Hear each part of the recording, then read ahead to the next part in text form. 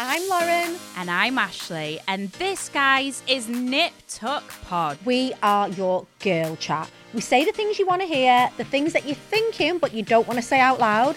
And we're all about being strong, aspirational women who basically don't give a... Lauren, anyway, if you want unfiltered chat, amazing beauty and product recommendations, then look no further, guys. This is the podcast where you will get all of the girly chat.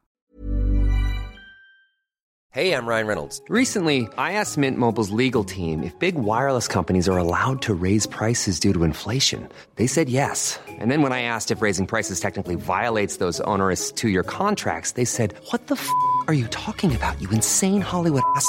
So to recap, we're cutting the price of Mint Unlimited from $30 a month to just $15 a month. Give it a try at mintmobile.com/switch. $45 up front for 3 months plus taxes and fees. Promo rate for new customers for limited time. Unlimited more than 40 gigabytes per month. Slows full terms at mintmobile.com.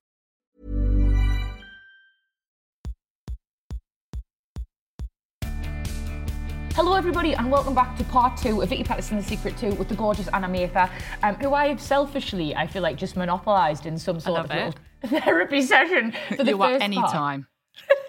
But no, I'm aware we have tons of gorgeous listeners who probably aren't, who might be going through some of the same things as me, but would like to feel like we're discussing more broader topics. So I wanted to go straight in, mate, and talk about your book. You have 3, actually. Congratulations, Yeah. Successful Thank you. Busy Bee.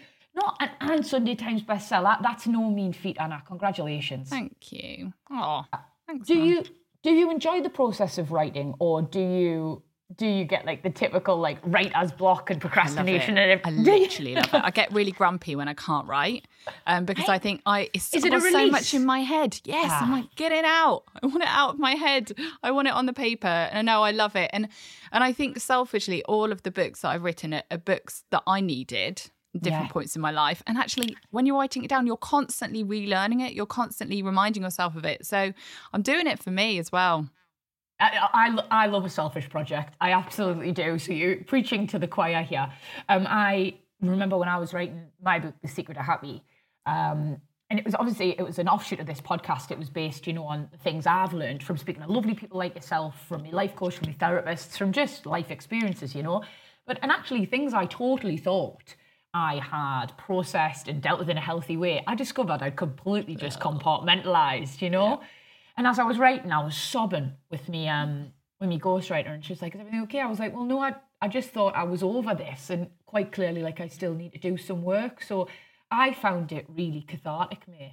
Did you experience any of those Oh moments? my gosh. And actually the first one is called Mind Over Mother, and it's about anxiety. Yeah. And I think, as I was writing, I was thinking of some of the scenarios that actually I have so much more clarity on now. Like some of the thoughts that I had, some of the intrusive thoughts, and I think we're going to touch on that in a minute, just around like dropping my baby down the stairs, crashing my car on purpose, all of these random thoughts I was having. I was like, I judged myself so harshly for. I was so ashamed. I was like, oh my gosh, what kind of mum am I? What kind of person am I?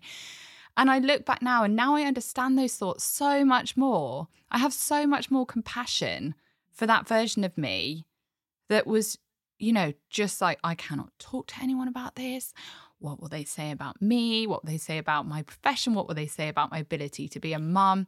So, as I was writing, I just remember the shame, and it's so different to the compassion that I have now. And I think that's why I'm so passionate about telling people about some of these thoughts that we have and what they mean and what we can do about them, and how they're not really a statement of who we are as a person and how deserving we are of the good things in our lives and support. And so it was pretty emotional.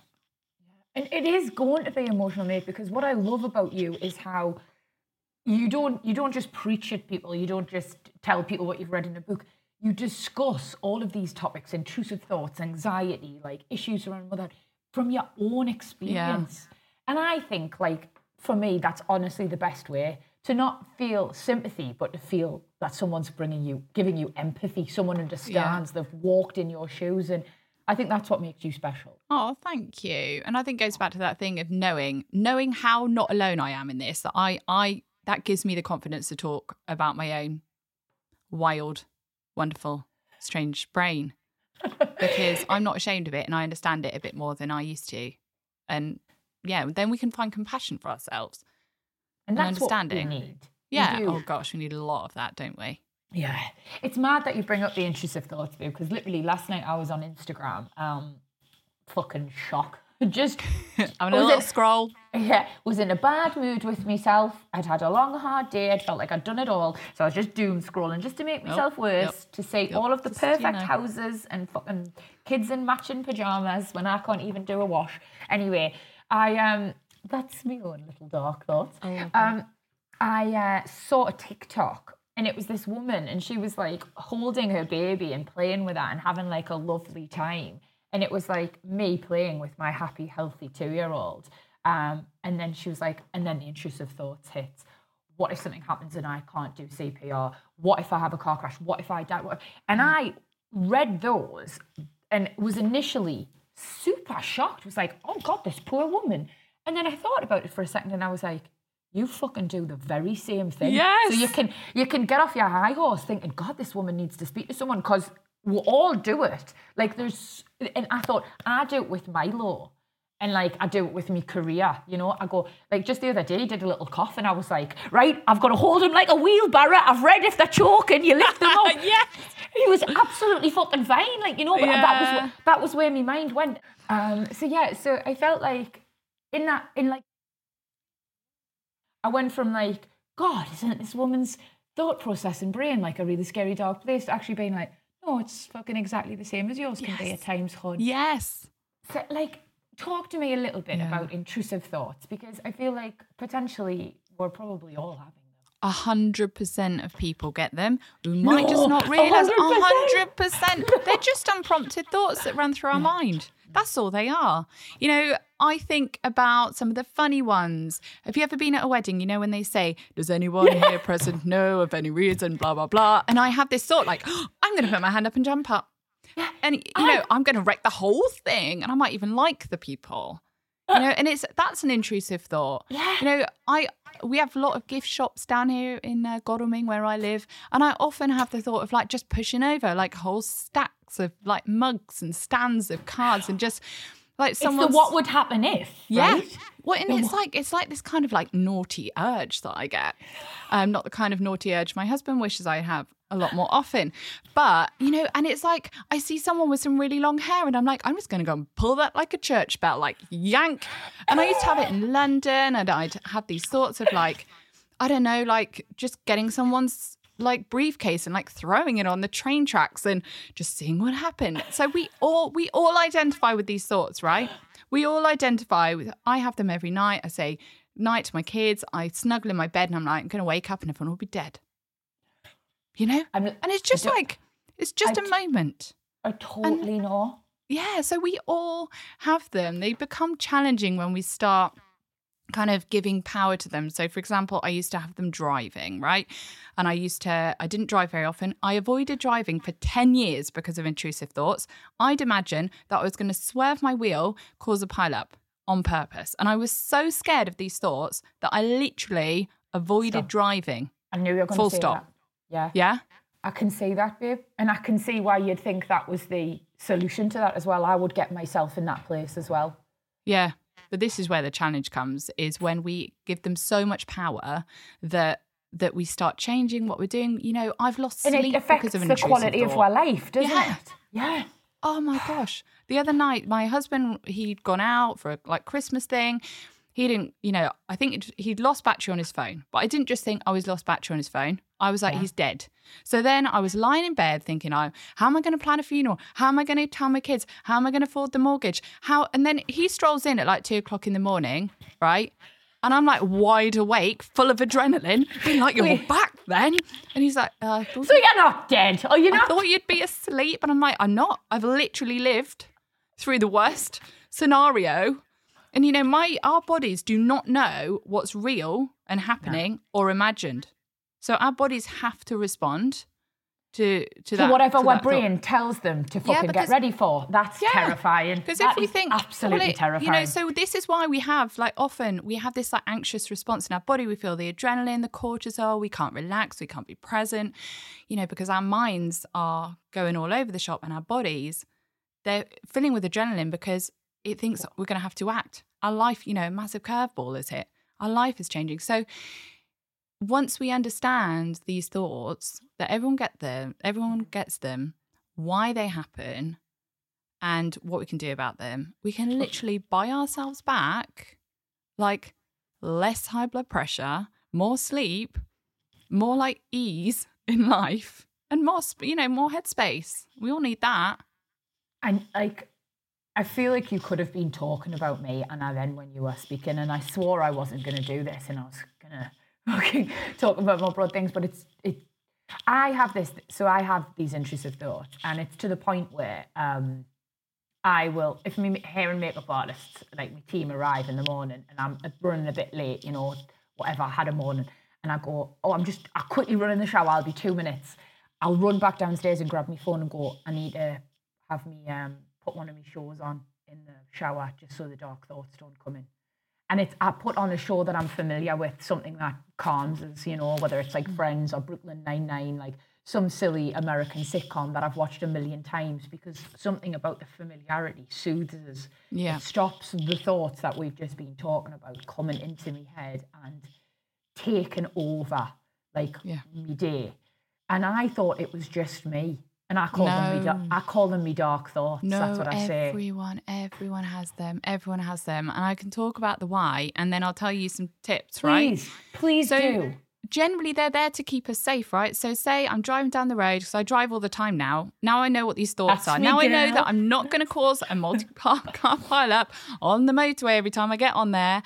I can drive because I know what they are, and I still get them. I trust myself that I'm not going to act on them. So generally those thoughts are there to keep us safe. So imagine you're driving down the road, you see a kid on a scooter along the path, like, weaving along. Your intrusive thought comes of them wobbling off the pavement, right? And you're hitting them. So what do? You slow down. So that intrusive thought is served a purpose there, right? Yeah. It's you've done something to keep everyone safe. It's shown you what could happen. And so it's useful.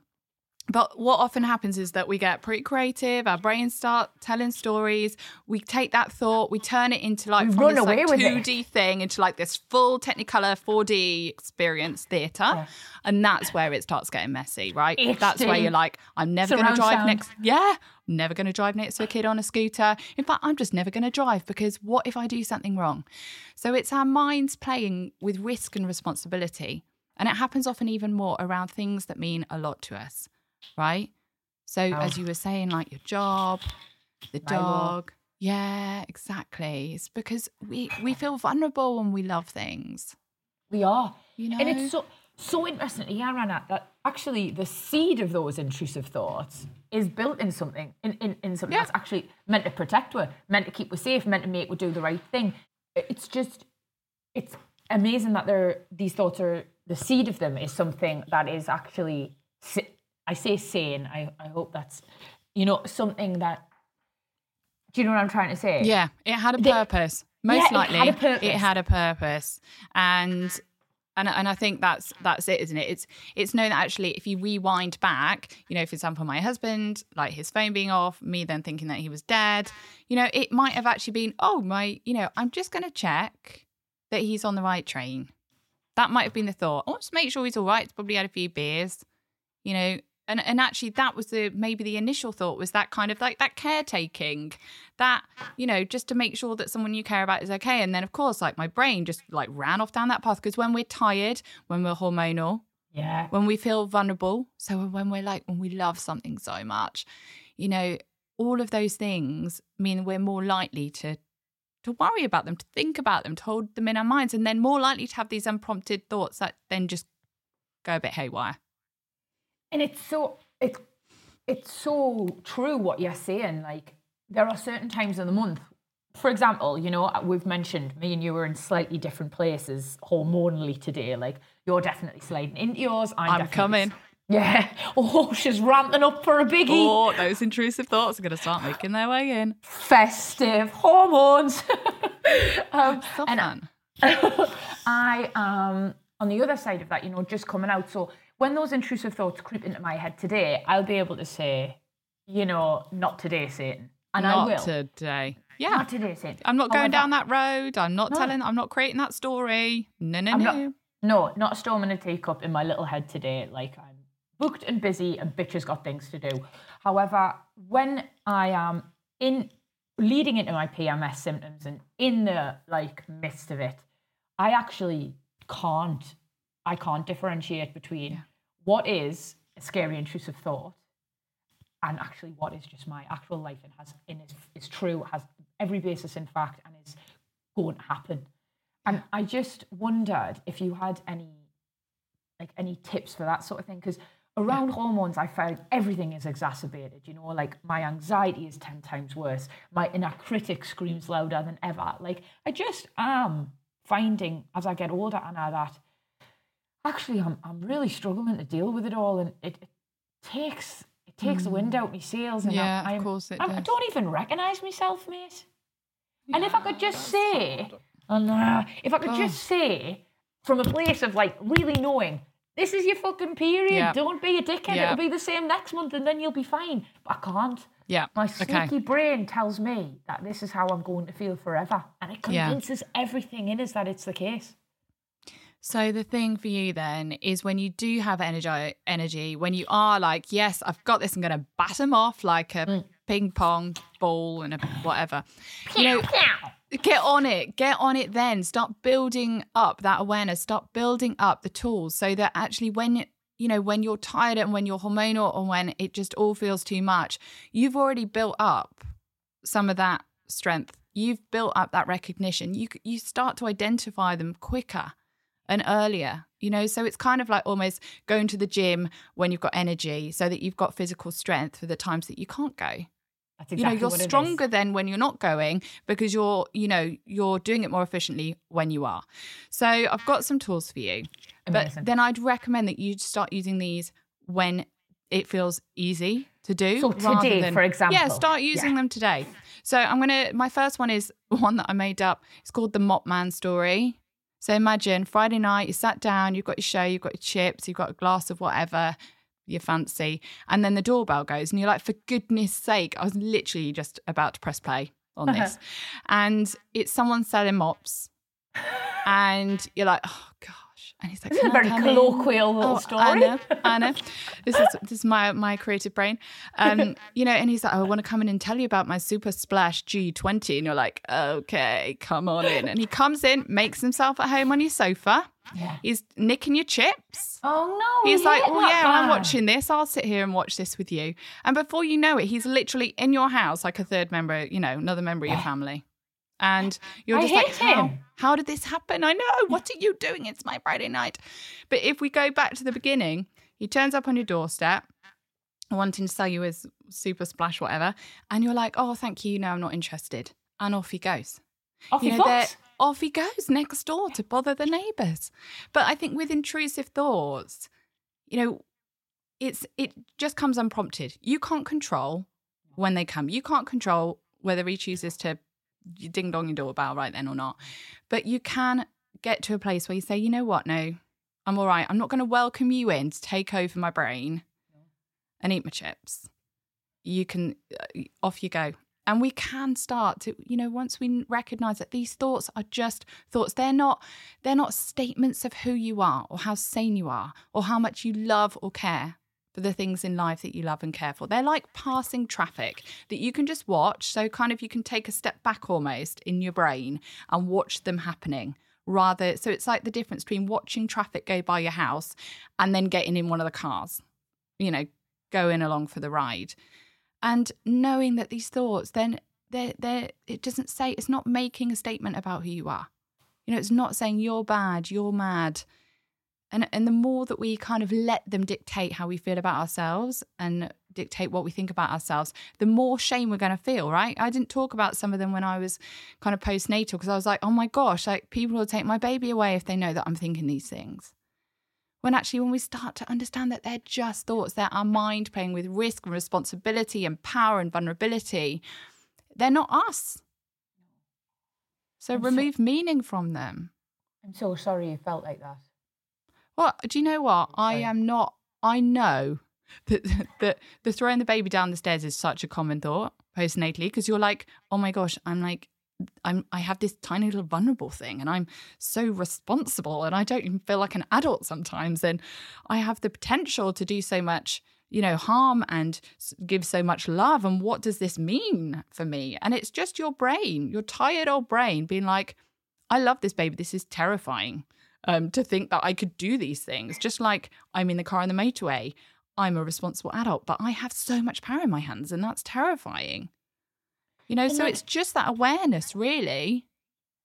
And do you know what, mate? It's so interesting that you talk about, I love, by the way, that you talk so much about motherhood, that journey, and the things that potentially a lot of people see as like taboo.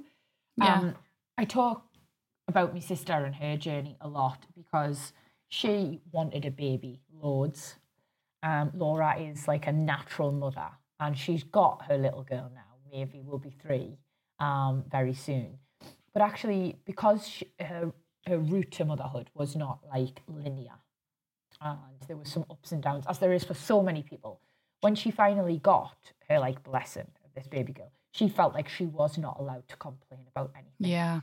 Yeah. And like there was, it's like if she said anything like, oh, I'm struggling or I'm down or I don't know if I can cope, it was almost like ungrateful. Yeah. And I think a lot of women feel like that, and that's where this like taboo about talking about your mental health, your struggles, whatever it is, when you're pregnant, when you're having a baby, when you're in motherhood, it almost exists, right? Yeah. Yeah, because you're like, how does this, I think in our minds we have like these archetypes of different position, different situations. So we're like, the mum is always loving and always calm and always patient and always giving. And actually, we will always have the full spectrum of human emotion. Like, it's just it's the power that we give each emotion. It's, actually a feeling is just a feeling. It's just a human response to what is going on in front of you at any time. It's not a dictator of how grateful you are or how privileged you recognize that you are or how in love that you are. It's just a thought. It's just you. It's just a response. And it's normal. And loads of people are going through it, and we shouldn't be ashamed. Yeah. And if I would always say, like, if sometimes trauma, so sometimes the stuff that we go through. So I went through the loss of my sister when I was a child, and she died when she was 6. And so for me, I have a lot of my intrusive thoughts around my kids getting cancer. So because I've been through that, I recognize that my brain is like, yeah, but it might happen because it did before. And trauma is almost like you got your favorite pair of sunnies on, they fall off when you're like picking up a dog poo, and then you step in them and you're like, oh, and you put them back on and then they're cracked. And then you're walking around and you're seeing life through these cracks, like they're just always there. So if people recognize that their intrusive thoughts are always around certain things, it's so worth addressing it, getting therapy, talking about it, because it's like then, you can start, you can fix the lenses. Wow. So that's worth knowing as well. So they're normal. We can address them. We can like disempower them. We can get more headspace from them. But if they're like really disturbing and really upsetting you and really reoccurring, get some support. Yeah. Do you know that is, you've painted the perfect mental image there. And I for a long time, my cracked lenses were all around becoming an alcoholic. Yeah. Being my dad's daughter. Because growing up, obviously his illness provided me and my family with an awful lot of trauma. Yeah. And it went completely it was compartmentalized, absolutely. It went unprocessed. We didn't deal with it in a healthy way. We were typically working class. We just fucking got our head down. Yeah, keep on keeping on. Yeah, didn't talk about it. Don't attract attention to yourself. Don't tell anyone. It was one of them. We can cope with this. We can deal with this as a family. And then as an adult, that was until very recently, until I got a lot of therapy, until I did a documentary, until I actually actively allowed myself to verbalize those really terrifying thoughts that I just thought I was going to end up like my dad. That was always what I saw, mate. Yeah, of course you did. Cry. Of course you did, my love. And I think this is it. The more we understand why we have these thoughts, So sorry, Anna, I didn't expect that. Oh, I'm a therapist. Tears are actually, tears are really good. Tears are a release. And the more we understand, the more compassion we can have for ourselves. The you that had to keep calm and carry on when there was so much going on. Finally, some of those thoughts that were so shrouded in shame and fear. This is the power of speaking them out, where other people can say, hey, those thoughts were a human response to what you've been through. Of course you're terrified of that. Of course you are, because of the meaning that it had for you. So this is so important. And the documentary that you did, it's a message to everyone out there that if you are feeling like your brain is holding you hostage, like there is so much more for you. Yeah. God, Anna, I really love you so much. Oh, I love you too. I love your openness and honesty is doing this for other people. God, so amazing. Oh, it is. It is. It is. It is. I think like a bit of a common theme about everything we've sort of discussed is that sometimes people do find it really difficult to like work out. They know they're struggling, or they know like the quality of life is not as great as it should be because of certain elements of their mental health, but they don't know how to reach out to get help to sort of kickstart fixing the problem and having a happier, healthy life, which everyone deserves. And I think like us as friends, as family, as mothers, as sisters, whatever it is, we kind of have like a bit of a responsibility, not only to allow ourselves to have this great, happy, healthy life, but to help somebody else who potentially you can see is really having a difficult time. And how, I just want to know, in your opinion, how you would approach someone like a friend or a family member who you think is struggling in the best possible way, like the most kind, compassionate way, so they feel safe that they can actually discuss these things. So the approach that I'll probably take is like the advanced retreat approach. So like step forward and then step back. Because, as we were talking right at the beginning and you were saying, sometimes I flipping need help, but I just don't want it. Or I see someone saying, can I give you a hand, as this kind of statement of that you're failing, I'm not doing it well enough. And, I think sometimes when we see someone struggling, and I've been that person where my friends have been like, Anna, you're not okay. And I'm like, I'm fine. Why would you say that? And something I often think about for me, sometimes the biggest, looking like I had it together, was a defense against falling apart, because you're not ready to fall apart. Sometimes you need to feel safe to fall apart. You might need to be at the right place to fall apart. And so what I would say is just let your friend know, hey, I'm here for you. I can see you're struggling. You might not want to talk about it right now, but I'm here. And then carry on talking about normal things. And then just every now and again, just be consistent, just be there, just check in, even if they don't reply to you. Because sometimes people just really take a step back, don't they? They kind of go off grid when they're really struggling.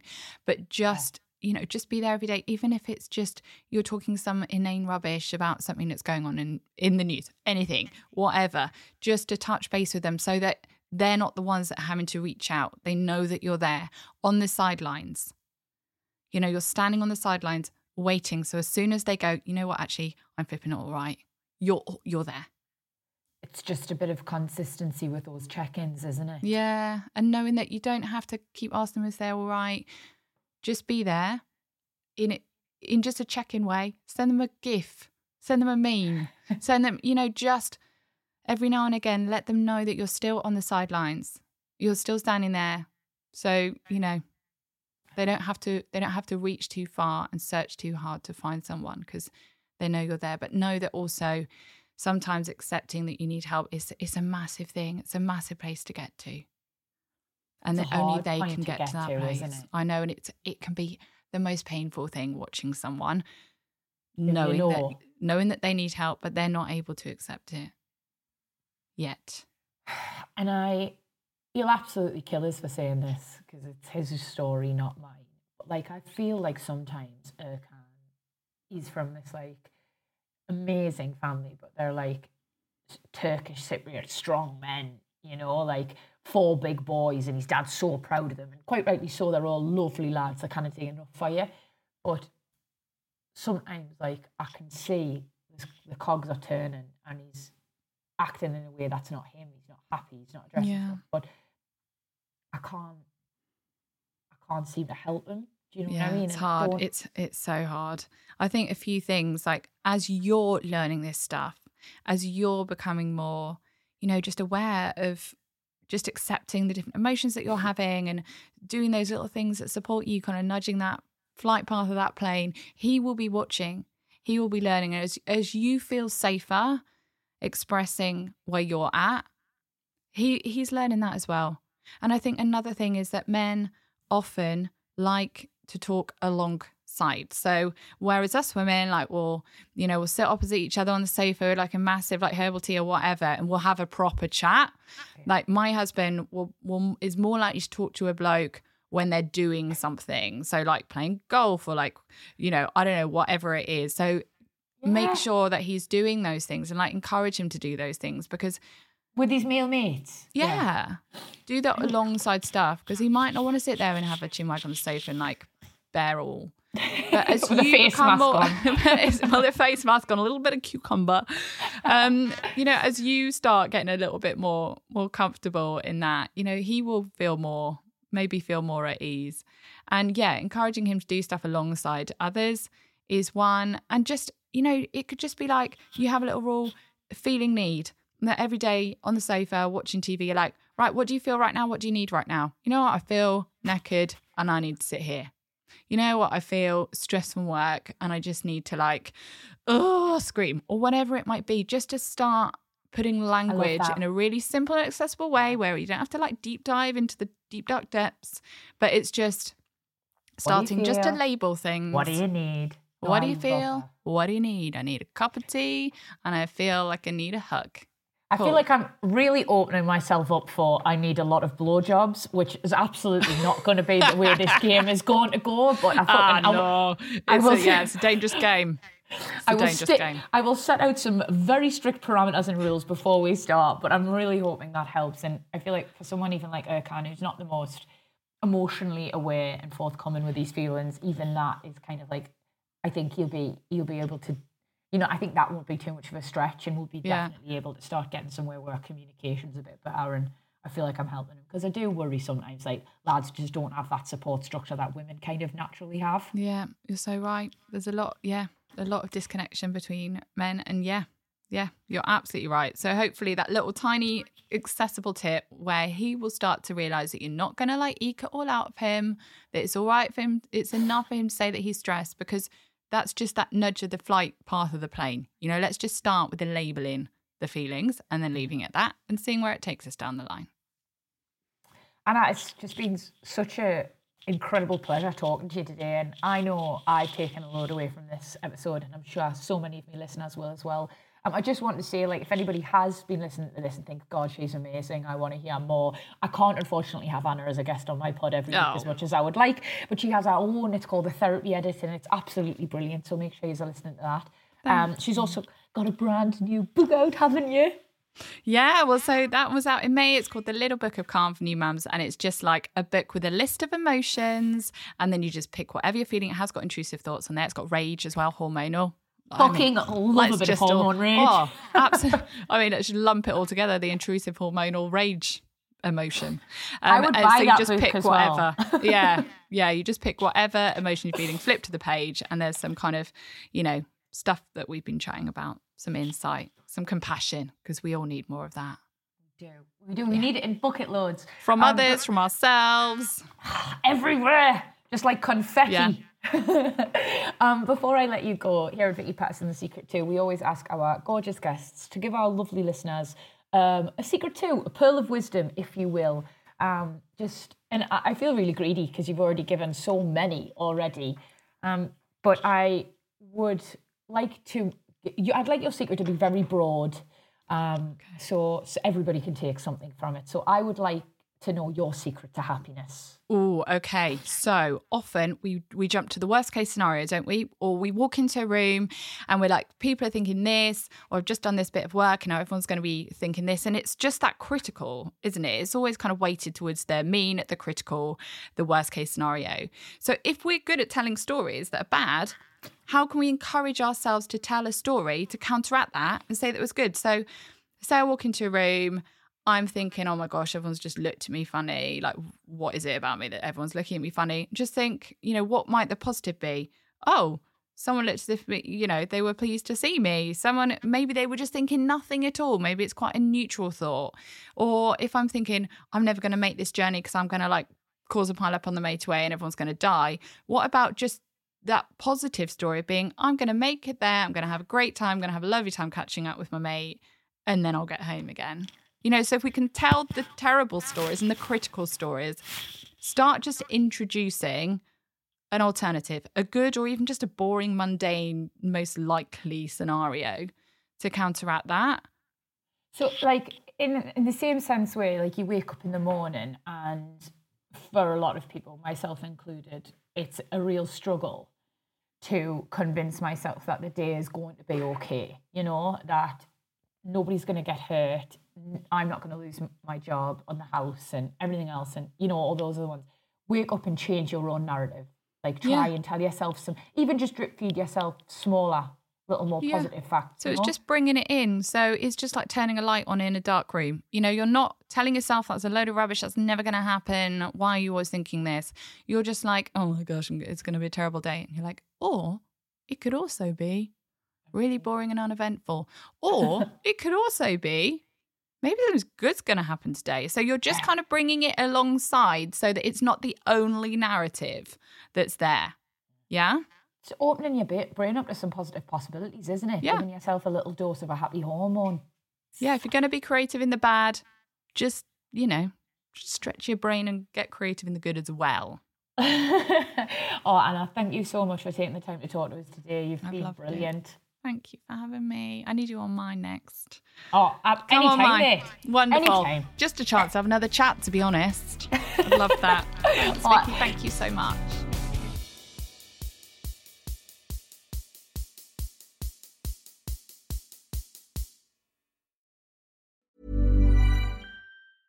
Small details are big surfaces. Tight corners are odd shapes. Flat, rounded, textured, or tall. Whatever your next project, there's a spray paint pattern that's just right. Because Rust-Oleum's new Custom Spray 5-in-1 gives you control with 5 different spray patterns. So you can tackle nooks, crannies, edges, and curves without worrying about drips, runs, uneven coverage, or anything else. Custom Spray 5-in-1. Only from Rust-Oleum.